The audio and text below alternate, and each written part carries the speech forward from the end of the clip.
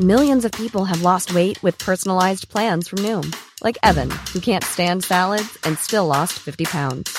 Salads generally for most people are the easy button, right? For me, that wasn't an option. I never really was a salad guy. That's just not who I am. But Noom worked for me. Get your personalized plan today at Noom.com. Real Noom user compensated to provide their story. In 4 weeks, the typical Noom user can expect to lose 1 to 2 pounds per week. Individual results may vary.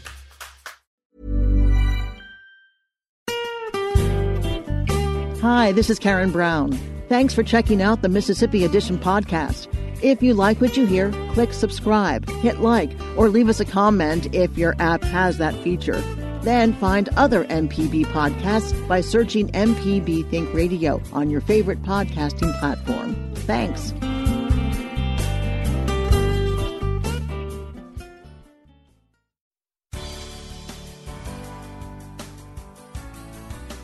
Good morning. It's 8:30 on Wednesday, September 22nd. I'm Karen Brown, and this is Mississippi Edition on MPB Think Radio. On today's show, the Supreme Court has set a date to hear arguments on Mississippi's 15-week abortion ban. We talk with activists on both sides of the state's battle over reproductive rights. And after a Southern Remedy Health Minute, the State Institutions of Higher Learning Board bans COVID-19 vaccine mandates on college campuses. This is Mississippi Edition on MPB Think Radio. We now know that the Supreme Court will hear arguments on a case involving Mississippi's 15-week abortion ban on December 1st of this year. That case, formerly Dobbs v. Jackson Women's Health Organization, stands to potentially transform abortion access throughout the United States. It's already captured national attention and sparked profound debate. Valencia Robinson is with the Mississippi Abortion Access Coalition, which supports abortion rights. She speaks with Desiree Frazier. We say 15-week abortion ban. We're already under 24-hour wait. And most people, it is about 2 to 3 months before they seek care, maternal care. And so if they're not seeking the care that they need in a timely manner, accessing an abortion here in Mississippi would be hard. And people will have to travel out of state. And that causes more financial burden on that person. Because in other states, there may be a 24-hour or 48-hour waiting period. So they will have to get a hotel. First of all, you have to travel. Then you may have to have hotels for lodging. And then you access the procedure. Then you have to come back here, come back to Mississippi. So it's putting a great financial strain on a person seeking abortion. Go to the clinic and be seen twice and then wait 24 hours? Yes, ma'am. You have to go for your consultation. Then you wait the 24-hour, after your 24-hour consultation, and then you get the abortion. But some doctors don't work every day.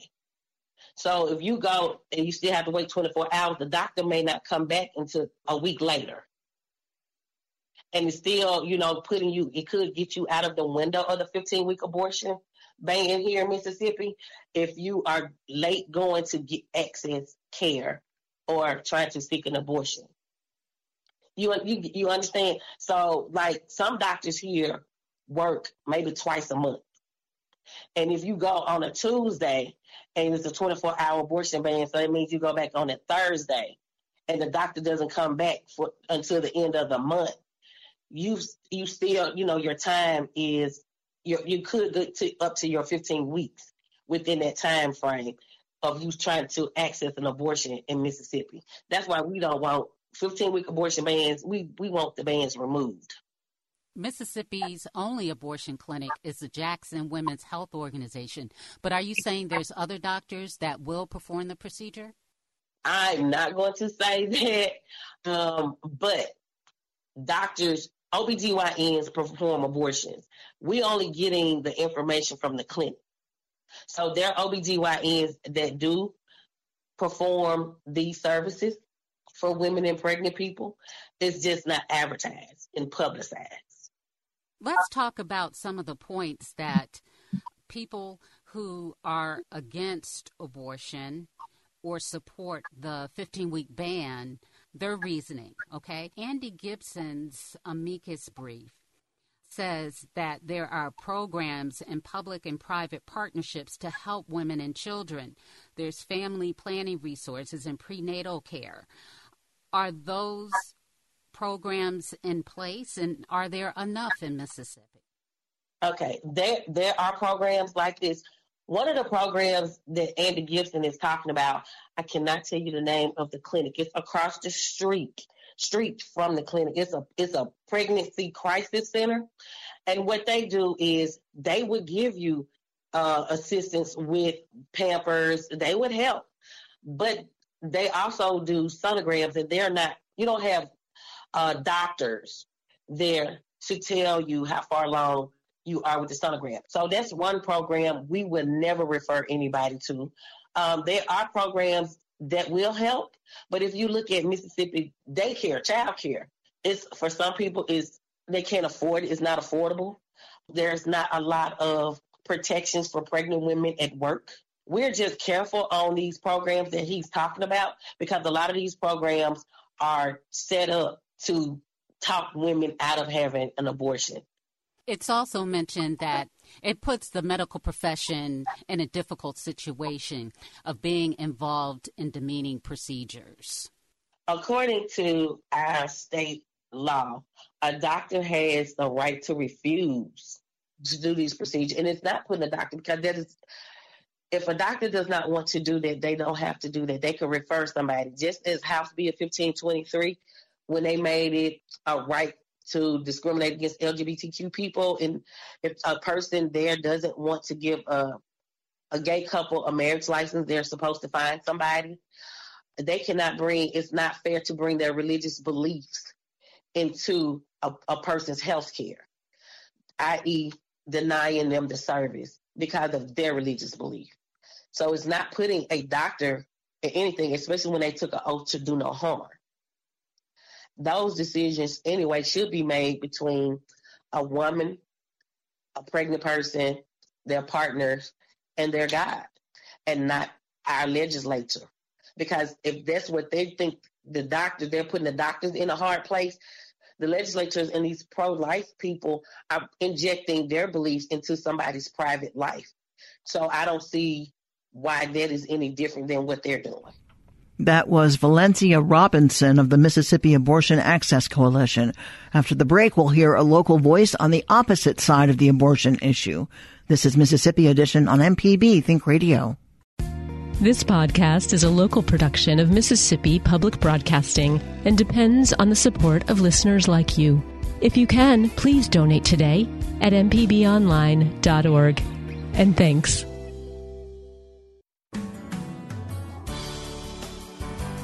This is Mississippi Edition. I'm Karen Brown.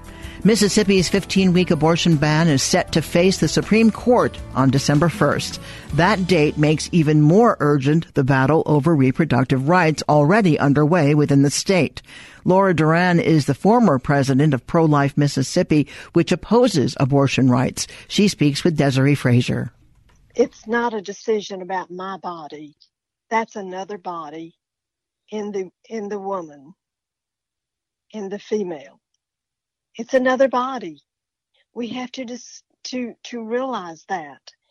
We are not allowed to make the decision to murder anybody. Our laws prevent that.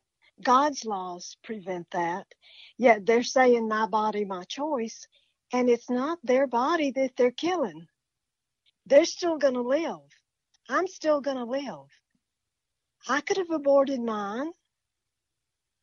And all of these other people could have aborted theirs, but they chose to go with God's plan. And that is that a woman is going to bear children. What if a woman doesn't want to bear children and her birth control fails, she ends up pregnant? You're going to make her have the child? I will not make her do anything personally. That's what the law is doing. And I say it's wrong. I say that baby has just much a chance to live as the mother that's carrying it. Now, there are so many more choices. There's so many more help that these women can get, they can do what God planned for their body in the beginning. And if they get pregnant, have the baby. That doesn't mean they have to take care of the baby if they can't afford it. There are many, many, many women, men, parents that can have children that would love to adopt that child. And it's not our choice to kill. Now, that's the Christian attitude, and that's the person that believes in God. That's their attitude. I could not have an abortion because even though I were in that spot, in that trouble, in that place, because I do know that I fear God, not man. Why force women into a situation that they can't afford in many instances? Probably won't have all the access to care that they need. Certainly the people that are making this suggestion, they're doing it. They're doing it. And I'm not talking about the mom, the one that's pregnant. I'm talking about Planned Parenthood, pro-choice. They're not thinking about that mom.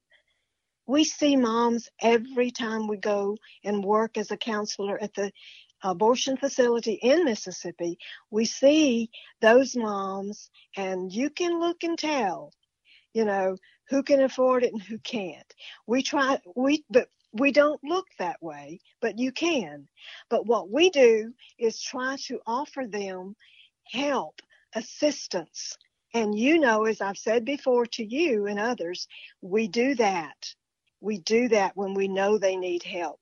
And the biggest help is the fact that there's somebody out there that will love that baby because they don't have children and they would love to have children.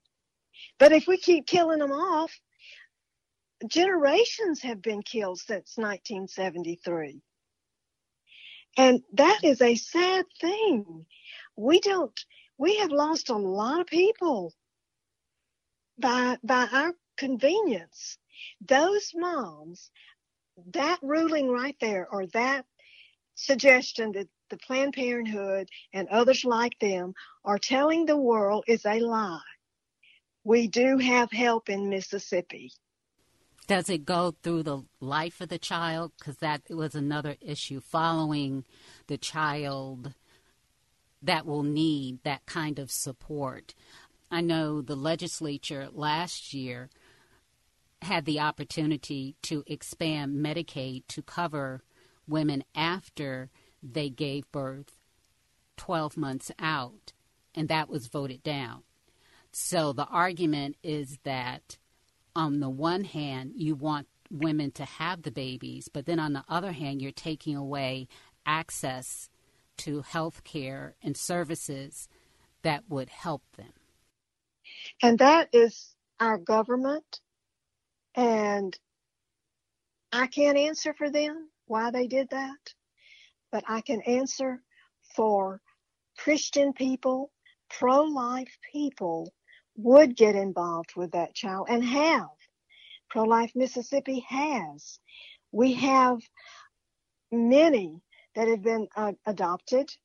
We've had many that's been helped along the way, and we are still doing that. So if people will ask, they can be helped. Laura Duran is the former president of Pro-Life Mississippi. Coming up after a Southern Remedy Health Minute, the State Institutions of Higher Learning Board bans COVID-19 vaccine mandates on college campuses. This is Mississippi Edition on MPB Think Radio. Did a contractor ever tell you the price of something and it sounds so high you think, maybe I'll try it myself? Some jobs just aren't that difficult, and yes, you can do it. If you want to find out how to do those things, listen to Fix It 101, podcast everywhere. This is Mississippi Edition on MPB Think Radio. I'm Karen Brown. Mississippi's Institutions of Higher Learning Board voted last week to ban public universities in the state from mandating COVID-19 vaccines. The move comes a few weeks after that same board contemplated, then voted against implementing a vaccine mandate. Kennedy Guest is a student at Mississippi State and vice president of the university's student government. He speaks with Kobe Vance. I kind of see this in two different ways. First, there is the idea of general vaccination. You can harken back even to things like polio. And so I feel there's a possibility that a dangerous precedent is being set by not allowing vaccines as a whole. I think that universities and really, any body where you're gathering people for long periods of time, which universities are, you need the ability to require vaccinations in some of these cases. With the coronavirus vaccine specifically, especially as politically charged as it is, and with the fact that there are still some shots and some booster shots that are under emergency use and haven't been fully approved by the FDA, I understand not allowing universities to mandate those shots. In some ways, it is a political statement whether or not you have the shot. It shouldn't be that way. But I understand that if IHL and if the university were to make one of those decisions right now, whether or not it comes from a political place, it's seen as a political action. And I think that it would damage the reputation of our universities to take political action. So I see where IHL is coming from on the COVID vaccine, and I agree with their decision to not allow it to be mandated.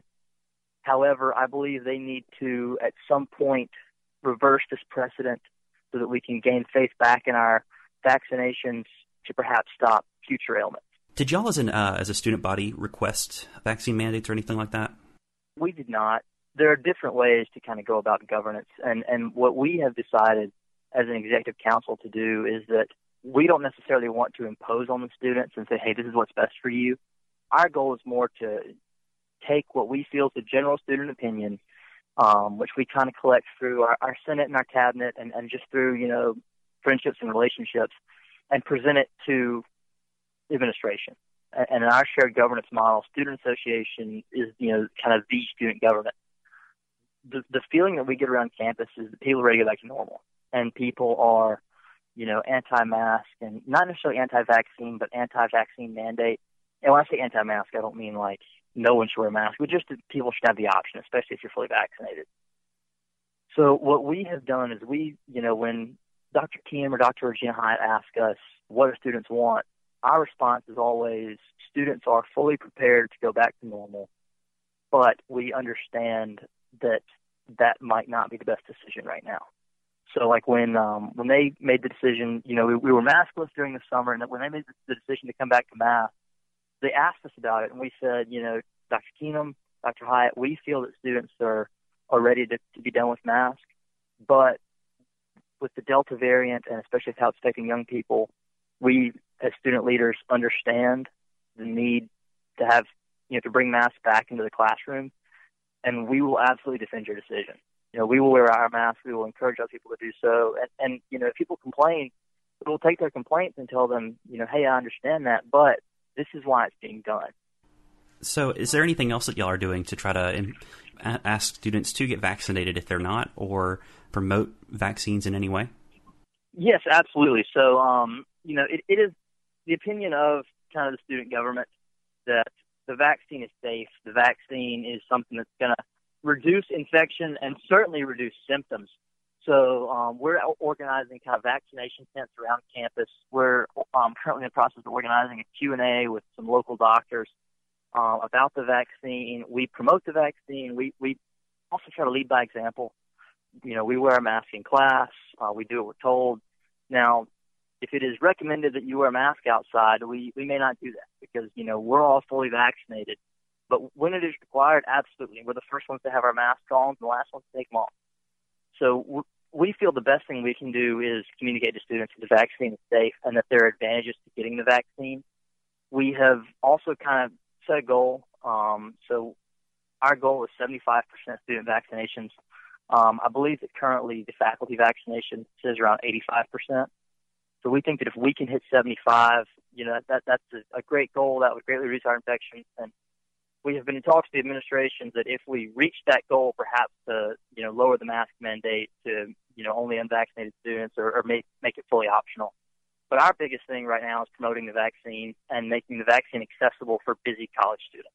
And then lastly, I was hoping you could share with Mississippians the student perspective as to where we are right now as a state in reacting to the pandemic. How are students doing that you've talked to, and how are you doing yourself?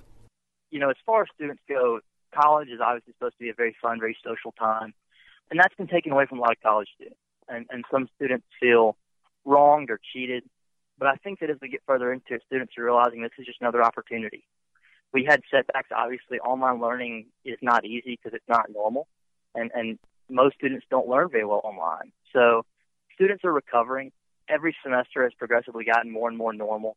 Now we're allowed to have things like social events on campus, and I feel like that has helped greatly because no longer is life just about school.